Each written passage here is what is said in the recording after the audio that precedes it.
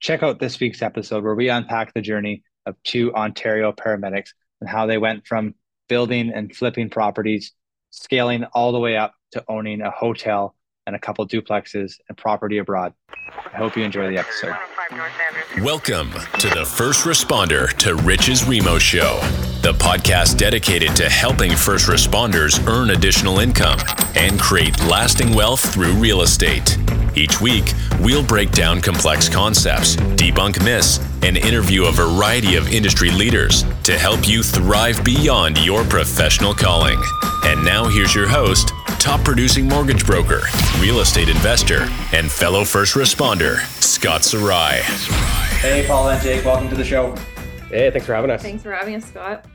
Well, looking forward to this conversation. I haven't spoken to any paramedics yet, or past paramedics, I should say. As we talked before we hit record, we're going to kind of unpack your journey of where things started and where they got. So starting with the both of you, why don't you tell us about yourself and what you did in your past lives as first responders? Sure. Yeah. I'm Jake, and obviously it's Paula. We're married. We have 4 kids. I was a paramedic in Ontario from 2005 until 2021.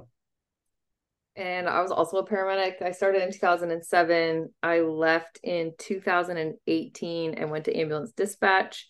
And then we had our last baby and I went on maternity leave and I did not go back.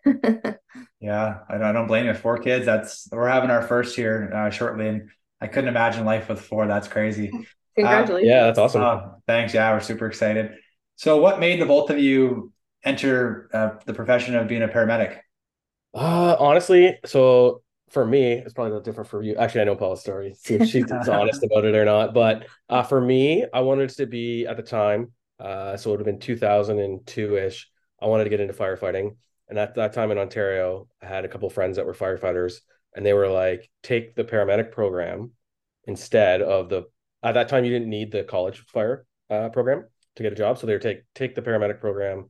That looks stronger on your resume. So I did that, and I liked it during school. And during school, we'll say I liked it. Got a job like before I graduated, which was great.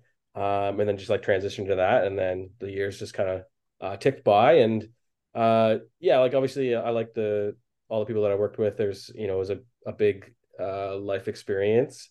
But yeah, I just kind of like stayed in there. So mine is a little different than Jake's. I did not want to be a firefighter. For me, I was looking at programs and I was like, go to university for 4 years and then not really have like an outcome. Like, what am I going to do for work still? I don't know. Or I could go to take this 2-year program.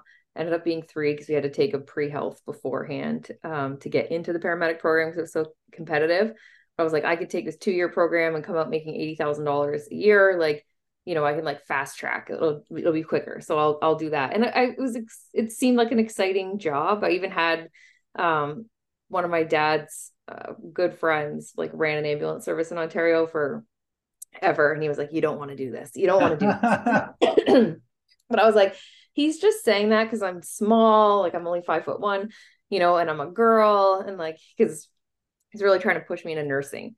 And I was like, he's just saying that. And then, years later, I get into the job and I was like, yeah, he may have had a point.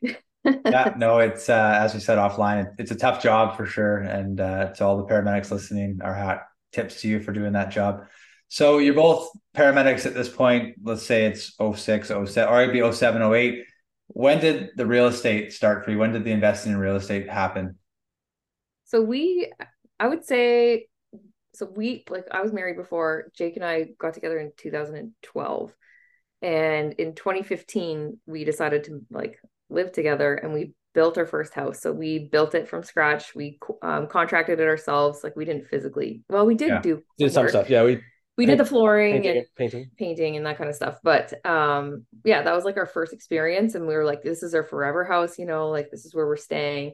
And then after we finished and we were there for about a year, we kind of got the itch to do it again. So basically, not on purpose, we kind of just did live-in flips for a few years. Our poor kids moved like so many times. Like even our daughter, when she was 3, she'd lived in 3 houses. So like we moved a lot. And then in 2019, we decided that, like we both wanted out of our jobs and we were like, let's turn this into a business. We like flipping houses. So we started a business in 2019, and we started with flipping houses because our thought was to create as much active income as possible, like in all honesty, like 2 to 3 good flips a year, and we could replace our incomes and Yeah. be out the door. So Yeah, so that was pretty appealing. We obviously had at that time interest in real estate, and interest in building homes too. But yeah, for me um, it just got to that point where it's like I need to do something. I needed to get out, just for like my mental health, and also too, I was at the time I would have been 2021, so 2 years ago, like 39-ish, and I was like, I can't do this for 25 more years. Like this is Yeah. crazy, or even 20, right? So yeah. we needed to do something, and this was something that we were passionate about, and we just kind of decided to take the leap. And So, we like both of us have had PTSD. I was off work for 15 months. Jake was wow. off for a year. Like we ended up going back, but like we always knew going back that we were literally one call away from just getting like wiped out again. So Yeah. it wasn't the best feeling. And also like for us, like we have WSIB that will like work what is like workers' comp Yeah, basically. yeah, But if you kind of like if you go down that path, they decide your fate, like they choose a new career for you. And we didn't want, we wanted the control. We wanted to be able to choose what we did. So yeah, this was yeah. I had the option of retraining when I was off too, but I just decided to go back and kind of do things on my own and take things Yeah. into our own hands. So Yeah. No, I hear that. So, you both had returned. What was the defining moment where, well, maybe these individual questions, Paula and then Jake, that you decided that, okay, like no longer are we going to be paramedics. We're gonna pivot and go down the real estate route. So, Paul, I know you said it was mat leave, but was it at some point you were on mat leave? You're like, yeah, I'm just not going to go back. I think I knew before I went off that I wasn't going back. We ended up getting like our first flip as a business eight, was it 8 days after our son was born? No, it was the day after. I think it closed the day after our son was born. Wow. It was like something crazy. We just moved into the house that we live in now 6 days before, and then we closed on the flip the day after he was born. But anyway, I forget where I was going with this. yeah, I'll jump in there. So like it was it was kind of a process. I think like we wanted to get the business started and have like a runway of money to kind of Yeah. propel us into the next year. So yeah, Paula stayed off, and I decided to stay on until we kind of had that runway. But yeah, it was kind of a building thing. Like we knew that, or at least I knew I wasn't going to last forever. And then obviously, I had one call I remember doing. It didn't affect me a whole lot, but just the nature of the call was like, this is it. I'm not Yeah. doing this anymore. Like I thankfully, through the treatment and all that stuff, I was like better equipped to handle the actual call. And it wasn't so much the call that was like, it was just the nature of the call. And I was Yeah. like, yeah, I've dealt with this one. I don't want to do this anymore. It's going to happen again. So it's time to, like, I just remember that one call and I was like, okay, it's time to go. I didn't go right away, but Yeah. Yeah, No. we had a couple of like refinances and stuff that we needed to get done. And it was actually we were waiting and waiting and waiting for this like last refinance because we were using Jake's income at Income. the Yeah. time to get it. And our lawyer called us at like 4 p.m. on like a Friday night, and Jake was supposed to go in for Friday, Saturday, and Sunday nights. It was like 4 p.m. on a Friday night, and he was like, "The funds are in your account." And Jake literally called in quit because he was, yeah, I remember that. he was Yeah. like, "I should give notice," and I was like, I feel like that's a risk. Like you do not know what's going to happen in the next two weeks. Like something could happen that could essentially Yeah. like destroy the rest of your life. There's people lined up waiting for Yeah. your job. Yeah, we Just had call in. yeah, we had a great employer. Like they were great for us the whole time. Yeah. So you kind of don't want to leave on bad terms, but like obviously you formed relationships with people over the 16 years. They kind of knew it was coming. So I don't think there was any hard feelings, and I didn't leave Yeah. any No. there's a lot of people waiting for those shifts. So in that job too, right? So Yeah. For sure. And I'm not here standing on a soapbox telling our listeners, hey, quit your roles as first responders. But I always think there's always two sides to the coin. And it's always interesting talking to first responders who saw a different future or a different path, and they didn't want to go the 30 years or go the like however many years to get the pension. And then you just saw some forethought, exited, and created your own future.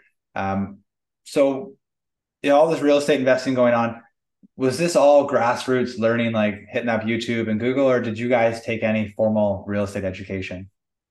we hired a coach pretty much right off the hop because we knew we wanted to fast track. So we hired Stefan Arnio.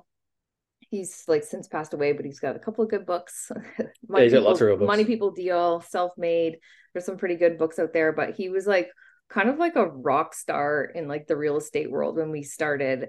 He passed away in 2020, right? Yeah, 2020. Yeah. So we only ended up coaching with him. We signed up for a year, and he had a guarantee, like when you signed up to coach with him specifically, that you would do 12 deals in 12 months. And he was like, I can get you guys out of your jobs in 9 months. This is what he said.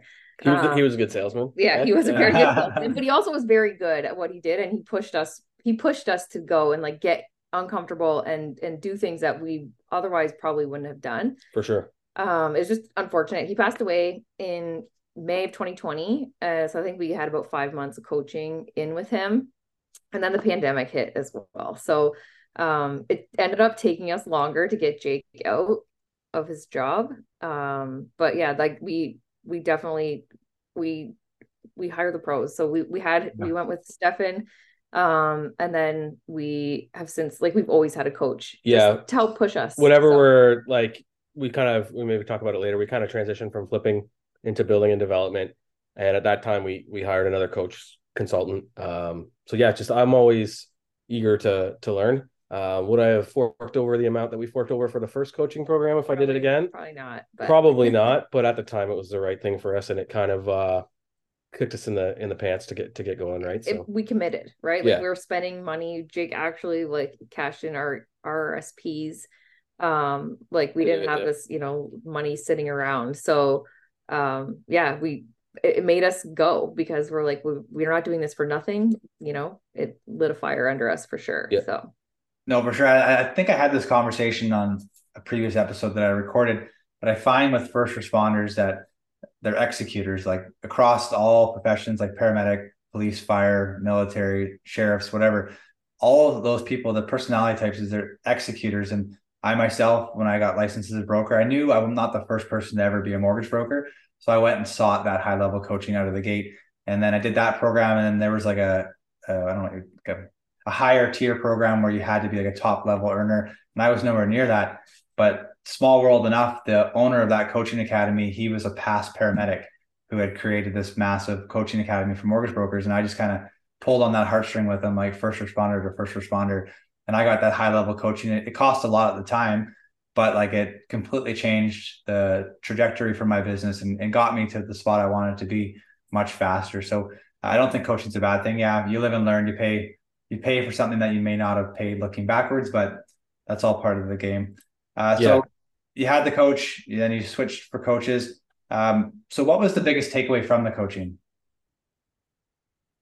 I think for me, kind of going back to what Paul said, it was like, I'm not really an extrovert or anything like that. So getting comfortable, I never really got comfortable, but the saying, getting comfortable in uncomfortable situations and doing the things that you need to do, right? It's not just going to come to you. I think that was the biggest takeaway for me. And I think like with coaching for me anyway, a lot of it is the mental stuff. So like you can watch YouTube, you can learn how to burr property, you can learn all these things on YouTube for free, but having that like support and guidance helping you like kind of push your mind to believing that you can do something and then following through and getting through it and doing it. And then you're like, holy crap, I can do that. And then you just push the boundaries as you go. So like I'm a big proponent in that. Like if you believe in something and being able to do it, when you're growing up and your parents are like, you can do anything you put your mind to it. And you hear that all through your life and you're like, okay, whatever. But you legitimately can. Like there's no, if someone else can do it, then we can do it too. Like nothing is, too difficult in this business. It's a matter of like taking action. And I mean, obviously you gotta know the fundamentals and know what you're doing, but like taking action is a big part of it and having the confidence to do it. That for sure. Yeah. So Jake kind of let the cat out of the bag on this one. So you were doing the fix and flips, the live and flip. Where was the transition, or what did you end up transitioning into? I think for me, the biggest thing was like I love the renovating of houses. I think we did a really good job on things. We weren't your typical just kind of lipstick people. But I just wanted I wanted a business. And I'm not saying you can't, we have friends that have flipping businesses. I don't I'm not saying you can't do a business in flipping, but that for me, that wasn't the route that I wanted to take. I was really interested in development stuff and ground up construction. And as I mentioned, we really wanted to build homes too. So we kind of have that.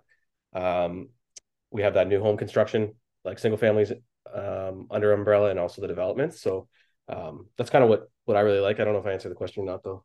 Yeah, like honestly, when we built that first house in 2015, we thought then we were like, let's do this. Like we like this. We really liked it. Like let's do this for a living. And then we started looking into it. Like we have a licensing program called Tarion in Ontario. And it seemed like overwhelming and difficult. And then like, how do you finance these things? And all these little things seemed impossible at the time. And then having gone through flips, raising private money, doing all this stuff, we learned, how things work and how you can raise your own capital to do basically what you want and what you need to do. So once we learned that, it was like, okay, now it's time. So we ended up getting our Tarion license in 2021, bought some land, started building houses. We were building spec because the market was great. Yeah. Now we're only building for clients. So. Wow, impressive. So there you have it. 2 paramedics that were in the trenches and now scale to being developers in Ontario. So, I mean, it's pretty impressive. So what are you working on right now? Like a single family development for clients, or is it, like what's the projects you're working on right now?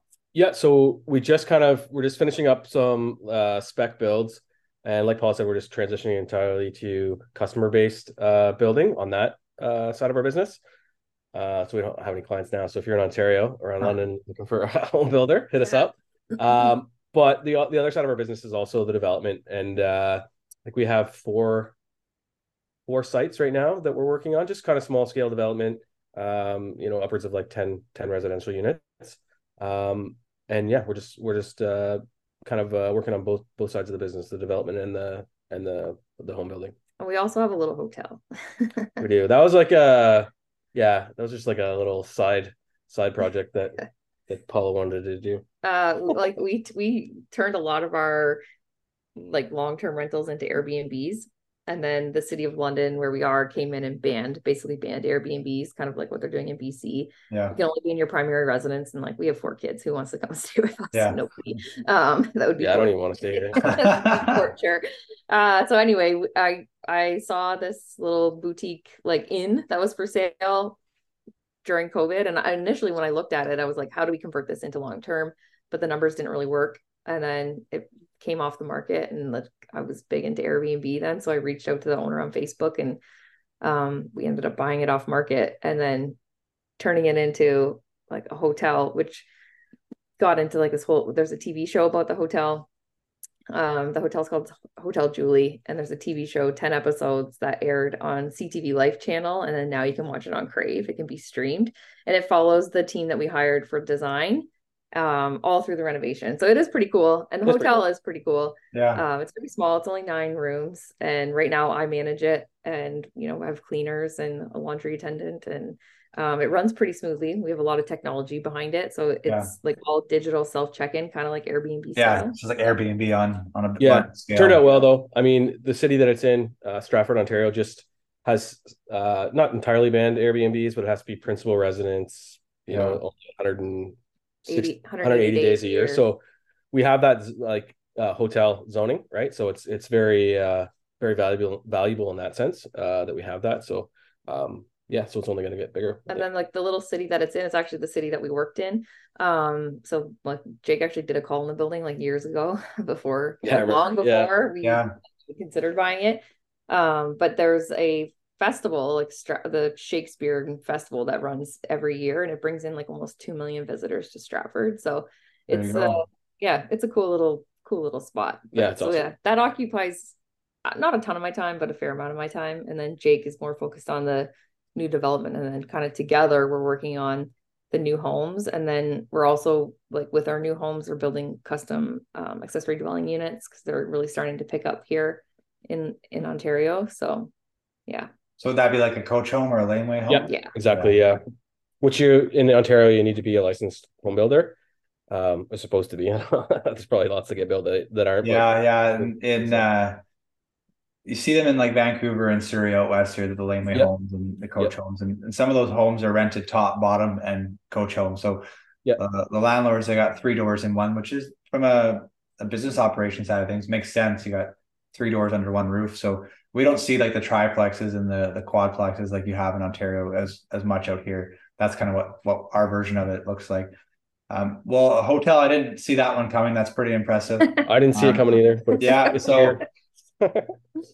I'm guessing I know what your normal day looks like now. You got the hotel management stuff. You don't have to get into the nuts and bolts on it, but was that like a commercial financing deal or was that private equity you raised for that? So we're just refinancing it now. So there'll probably be a portion of like debt and then equity as well, because we do have a phase two to the hotel that we're raising equity for, and that'll be 3 more units in a property that's adjacent. Yeah, Connected. we bought the house next door. It has the same zoning as the hotel, but we also just needed to like optimize parking in behind. Yeah. So we bought the house next door, and then it'll be 3 more units. So yeah, we're in a private right now. We did get a vendor take back mortgage on that. So we're going to exit that, and then we'll also have equity as well. So it'll be a mix of debt and equity as well. Yeah, no, for sure. You gotta do what you gotta do. And depends when you listen to this episode or not, but vendor take backs, like they're huge right now, just with where the rate cycle is. And a lot of people are going after those for those elusive sub 2% rates. Okay, so you got the hotel, you got the 9 rooms that you're managing, plus the future 3, the home you live in. Do you have any other real estate holdings right now, or is that it? Yep. We got We have couple like things. we have a single family that we converted to a duplex, and then we'll be adding a accessory dwelling unit to the backyard of that one, probably in the spring. We have a couple other in the same boat duplexes that we'll add a coach house to, and then we bought an office building 2 years ago that we converted into a fourplex. So, and then is there anything else that we have? Yeah, we have a build in Sarasota, Florida. Oh yeah. And we have a short-term rental in Cape Coral, Florida. Yeah, I'm trying to do the math. I think we're over 25 doors. We've sold some. Yeah, I'm not 100% sure, but yeah, okay, maybe well, it's a lot. Yeah. Like you guys aren't slow for sure, and you're crushing it. So going forward, like what are you guys keeping an eye on? Where do you see the market going, or what are you keeping an eye out for? Yeah, so November 2023, we're here, right? Yeah. Interest rates are up. Financing's a little bit tighter. Yeah, I still looking for deals. Basically on the development side of things. See if we can get those to pencil out. There's lots of things that come up with opportunity here around London, and then just kind of pushing our new home construction, trying to get clients onboarded for that. Yeah, and then the accessory dwelling units too. Like that's so like we're gonna build we have 3 of our own that we're gonna do in the spring. Yeah. But then we're also taking on clients for that. So we do have a few clients that we're kind of working on plans and stuff with now. Yeah. So yeah, as far as market goes, I don't know. Where do you think? I think I don't know. I read a lot of like doom stuff on Twitter about the market. We've seen a dip here in Ontario. Nothing major, and it was off the peak too, right? So it's kind of like not for the people that bought at the peak, but the correction has been, I think, a good thing in a way. As far as more corrections, I don't see too much. I see interest rates coming down 2024, not down to where we saw them before. Yeah. And I just kind of see it would be nice if prices return to just like that gradual 2% a year increase. Yeah. Whatever, just kind of match inflation. None of that crazy whatever we saw 20% a month or whatever. Well, that's right? the thing too. Like at the peak, like houses were increasing in value by like 30%, 20 to 30% a year. Like that, we know that's not sustainable. And so, and like when people talk about, like, oh, the market's down. Well, we're down from that peak for sure. But if we eliminated that like crazy like mess that was, like, I feel bad for people who bought at the peak because that's not great. Definitely lost equity there. But like if you eliminate that and just look, like we still are on a steady incline. Yeah. Prices are still up today compared to 2018, 2019. Like it's I think the big concern now here is with interest rates, high 6s, low 7s depending, is just like qualifying, right? It's qualifying at those. The prices have came down, but they're still high, relatively high. Just like for purchasers to qualify for that. And then on the multifamily side of things is just like servicing that debt with the higher rates, right? You're gonna have a lot more equity left in. It's really challenging to find like a cash flowing property like on MLS. So I'm also we've given up in BC to find, or lower mainland BC to find a cash flowing property. If clients are looking for that, it's either like Northern Tip or we're going to go into Calgary, Alberta. Even Calgary's on fire right now. So it's becoming harder and harder if you're going to buy in a dense area to find that cash flowing property. But like you said, Jake, like people are basing their value today off of what it was last year. And if we just eliminate the last 3 years in the market, like we're still in that nice gradual incline where it's sustainable, it's a balanced market. We're seeing single digit growth appreciation that it's good for everyone. But what we saw with that, like the 20% appreciation, and like you literally were missing that. You were like in a house market in 1 month, and then the next month you're bumped down to townhomes. And then if you waited another month, you were bumped down to apartments. So that's why it just was crazy, right? Paula, Jake, it's always a pleasure. Thanks for coming on the show.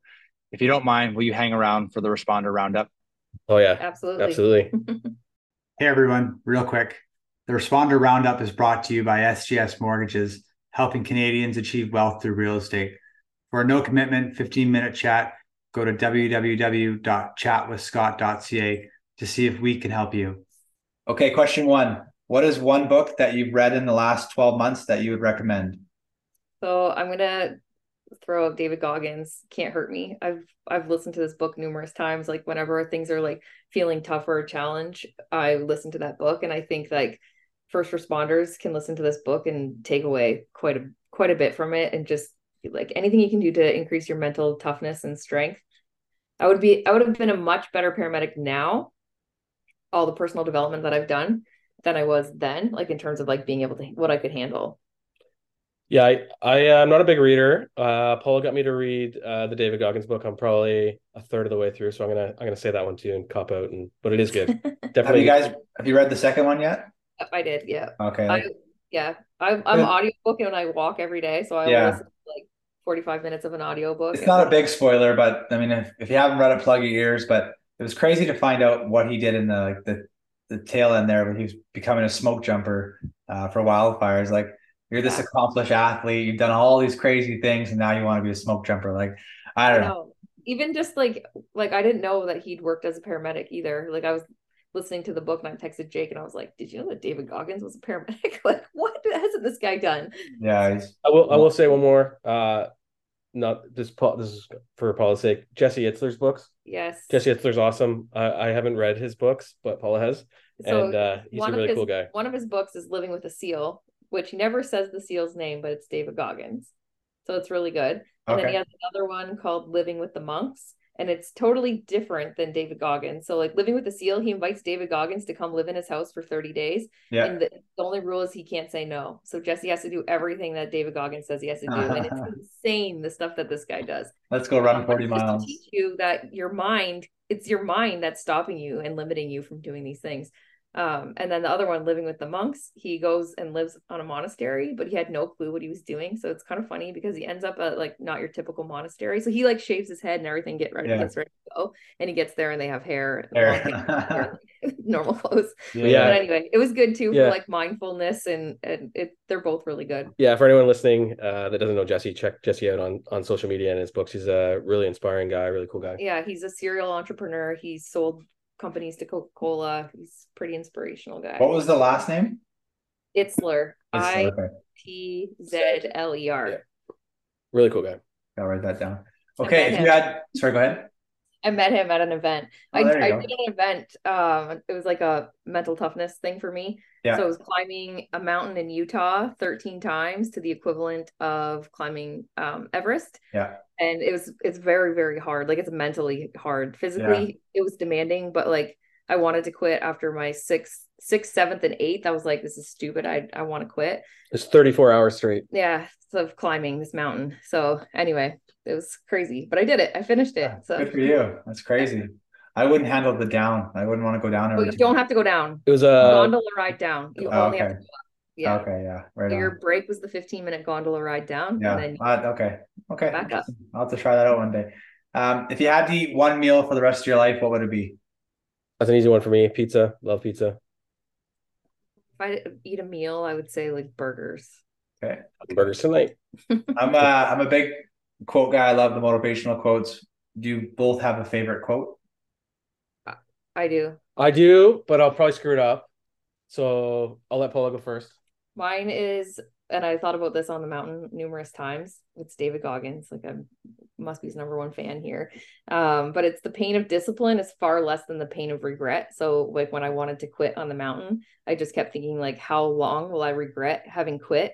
As opposed to the amount of time I have left to get through and to finish this. And that like pushed me to keep going. Yeah. The quote I was going to say, I definitely really screwed up. So I'm not going to say it. And I'll just go with, I just like, when things get tough, I always just repeat in my head that we don't quit. And that's kind of my favorite quote now. The other one was like something about failure. I'll have to look it up and I'll send it to you. Yeah, dude, please. Favorite movie of all time? Back to the Future. So mine is like an oldie. The Notebook. That's yours? No, I've actually never seen it. It's a good one. I've never seen The Notebook. I love story. Swingers. It's Okay. Vince Vaughn, like Yeah. baby. Way back when. I don't know. I love that movie. I'll throw Superbad out there too. I love Superbad. Yeah. Michael J. Fox in Back to the Future. He's a hometown boy from BC. Nice. Yeah. Favorite city to travel to in your home province? We share the same one. It's Stratford, Ontario. So it's about to your hotel. Yeah. It's like 40 minutes from here. Really cool town. Yeah, it's the downtown's just vibrant. Like you walk downtown. Is your hotel on Airbnb or how do people rent there? It's on Airbnb, but most of our bookings are direct. So hoteljulie.com. Hoteljulie.com. There it is, folks. Okay. Last question here. One thing that you've purchased for under $1,000 that's had a positive impact on your life, either professionally or personally. Books. Well, that's a good one. The first thing that came to my mind might be a stupid answer, but like wireless headphones. I've heard AirPods before. It's an answer before. Oh yeah. Good for like I listen to stuff at home, but then obviously when you're walking and stuff, it's great. So yeah, books. Yeah, I got my bookshelf is quite robust now, and I'm almost thinking about switching over to like a Kindle or something, but I just like a hardback, like same, 100%. Too. Like there's some books too that I have to physically read it versus Audible. Yeah. Just depending on the book, I don't know. Yeah. Yeah, a few like that. I've started books on Audible, and I'm like, no, this is a reader. You got to read it. Okay, well, where can people find you online? So we're most active on Instagram, and we're at Tartan_developments. Okay, So I'll make sure we put it in the show notes. So thanks again for joining us. It's been a pleasure, and look forward to see what you guys do in the future. Thank you. Yeah, thanks for having us. Thank you for listening to another episode of First Responder to Riches. We hope you found value in this episode and ask that you click the follow button on your preferred podcast platform. And please take a minute to leave a 5-star review. Your feedback and positive reviews help us reach more first responders like you who are seeking financial freedom. Thank you once again for tuning in. Until next time, stay safe, stay inspired, and keep investing in your future.